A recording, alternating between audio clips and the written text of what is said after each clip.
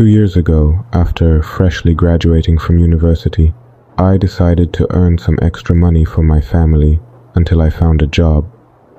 Since night drives provided me a sort of peace, I opted to deliver food in the evenings via a delivery app. This job offered flexibility and allowed me to explore various spots in the city. However, a picklier incident one night taught me that night deliveries could pose risks. This particular night was different from others. Light rain was trickling down, and clouds were obscuring the moonlight, rendering the roads and streets unexpectedly dark. I began working around 10 p.m. and made several ordinary deliveries, but as it neared midnight, the app presented me with another order. The restaurant was somewhat off my usual route, and the delivery address was likewise remote, but earning a few extra dollars didn't seem like a bad idea. When I arrived at the restaurant, all was well. I grabbed the food and input the delivery address into my GPS. My phone directed me outside of the city center, into an area I was less familiar with. The journey got progressively darker and more desolate as I drove along a lonely road. The address led me to an old, seemingly abandoned neighborhood. I saw houses vacant, windows shuttered, and paint peeling off the walls. Navigating through a dim street, the headlights of my car gradually illuminated the shape of a building. The place that was my destination was a dilapidated single-story house. It was silent all around, with not a single sign of life. I parked and pondered for a moment, aware that such neighborhoods could potentially be dangerous. But perhaps there was someone inside who needed help, and maybe the food order was a treat for them. I mustered courage, grabbed the food, and exited my car. I walked cautiously toward the door and knocked gently. As I waited, I heard rustling and faint whispers from inside. My heart pounded in my chest. For a moment, I turned to flee, but then the door slowly opened. Behind the door was an elderly woman, her eyes scrutinizing me. Her eyes were expressionless, and she wore an old, worn dress. When she saw the food in my hand, her eyes lit up momentarily, but then dimmed just as quickly. She simply took the food, not even offering thanks. Then she scrutinized me for another moment before she closed the door. As I turned back, my heart was still racing. I got into my car and sped away rapidly. Even thinking about that night sends shivers down my spine. The old woman did no harm, but the atmosphere there and the discomfort I felt was enough reason for me to quit nighttime deliveries. Afterward, I visited the same neighborhood several times during the day. I remembered the old woman and her house, but she was no longer there. Speaking to a few people in the neighborhood, I learned that the house had been empty for years and that no one lived there. Each time, I remember that night, the old woman, and the fear I felt. And it forever changed my decision to deliver in the dark.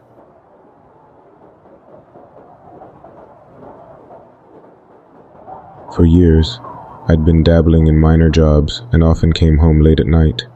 One night, with an extra job I'd taken from a local pizzeria, I began delivering pizzas through dark, desolate streets. Most of the time, this was a fairly mundane and ordinary job. But one night, an incident occurred that changed everything for me. It was past midnight, and I was about to deliver my last order. The address was quite outside the city, in a dim and desolate area. The GPS directed me to an old, dilapidated farmhouse in the middle of the wilderness. Many people would flee from here, but what scared me was that the written address belonged to this long abandoned structure. However, instead of questioning what was happening at work, there was just doing my job. Approaching the farm, there were only hums and crackles around me, which had seemed like the sounds of nature. Between the buildings, a faint glow of a lamp appeared, possibly meaning that perhaps this place was not completely abandoned. My legs were trembling as I got out of the car, but I wasn't sure whether it was due to fear or the nightly cold. I slowly moved toward the light of the lamp and stopped in front of a building. I knocked on the door, simultaneously scanning my surroundings. After waiting for a while, the door creaked, and an elderly, weary-looking man appeared. His eyes were tired yet vibrant, signaling me to enter, while an inner voice told me, "No." Cold and fear had sparked a curiosity within me. I stepped in. Upon entering, I was met with a pervasive, stifling odor. The man walked inside the house and led me to a room. The sight that met me in the room horrified me. The room was filled with old furniture, broken mirrors, and strange symbols hanging on the walls. In the center was a large pentagram on the floor, and the man closed the door behind me as I entered. The man turned to me, and his eyes darkened. I was paralyzed with fear, but something inside me said that I needed to escape from here. As the man approached me, I grabbed the first thing at hand, a broken chair leg, and hit him. As the man fell to the floor, I ran towards the door and threw myself outside. Running breathlessly to my car, eerie, muffled screams were coming from behind me. I jumped into my car and sped away quickly. I didn't know what had happened, who he was, and honestly, I didn't want to know. I never forgot that night for the rest of my life. Even as years passed since the incident, I always checked behind me, avoiding knocking on unknown doors. It was a rainy night. Droplets were pelting against the window, blurring the foggy panes even more. The man's name was Adam, young but feeling worn out after all the events he'd experienced. He had sought refuge in this horrifying place, a desolate gas station, after his car had inexplicably stopped. Adam stepped out of the vehicle. Amidst the rain, he could hear a child sobbing. With eyes filled with concern and fear, he surveyed the surroundings. The gas station looked abandoned, yet he could feel some activity inside. Slowly, he approached the door of the gas station. He pushed the door and stepped inside. Under dim light, 3 people were lying on the floor, writhing in pain. Right next to them, a burly man painting a terrifying picture with a saw in his hand had left blood everywhere. The man saw Adam and his eyes filled with a mad glint. He quickened his steps and started moving towards Adam. Adam could feel his heart pounding as if it was about to burst out of his chest.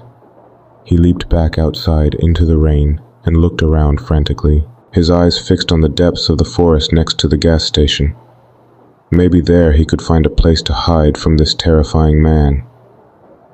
His eyes plunged into the dark forest, and his legs started running as if on their own accord.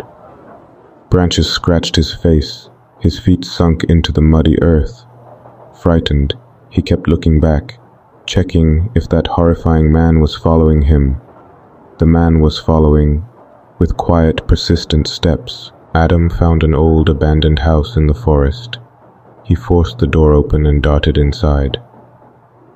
The old, musty-smelling house seemed to harbor the ghosts of the past. Adam closed the thick wooden blinds, isolating the inside from the outside world. He tried to calm his racing heart, his breath coming in ragged gasps. After a while, he was startled by the sawing noise coming from outside. The man slowly opened the door and entered with calm, lethal steps. Adam held his breath and stood motionless in a corner, hidden within the shadows. While the man roamed through the house, Adam quickly devised a plan. His eyes caught sight of an old hunting rifle above the fireplace. Swiftly, with silent steps, he took the rifle and pointed it at the man's back. "Stop!" Adam shouted, his voice shaking but a clear determination in his eyes. The man turned around and his eyes locked onto the barrel of the rifle. Then, slowly, he dropped the saw to the ground. They stared at each other, 2 humans, eyes laden with fear and hatred, feeling the cold breath of death on their necks. Adam, with the rifle in his hands, felt a conflict within him. Taking a human life was never an acceptable action. Adam looked at the wild man lying on the ground, seeing the madness and soullessness in his eyes. At that moment, something shifted inside Adam. He realized that he couldn't let this incident push him down the same path. Gently, Adam placed the rifle on the ground and dialed the police on his phone. Months later, whenever Adam recalled that horrifying moment, he felt the transformation and strength within him. What he went through that night reminded him of the importance of human life and the distinction between right and wrong. From that day forth, Adam joined an organization that worked to prevent violence and help others.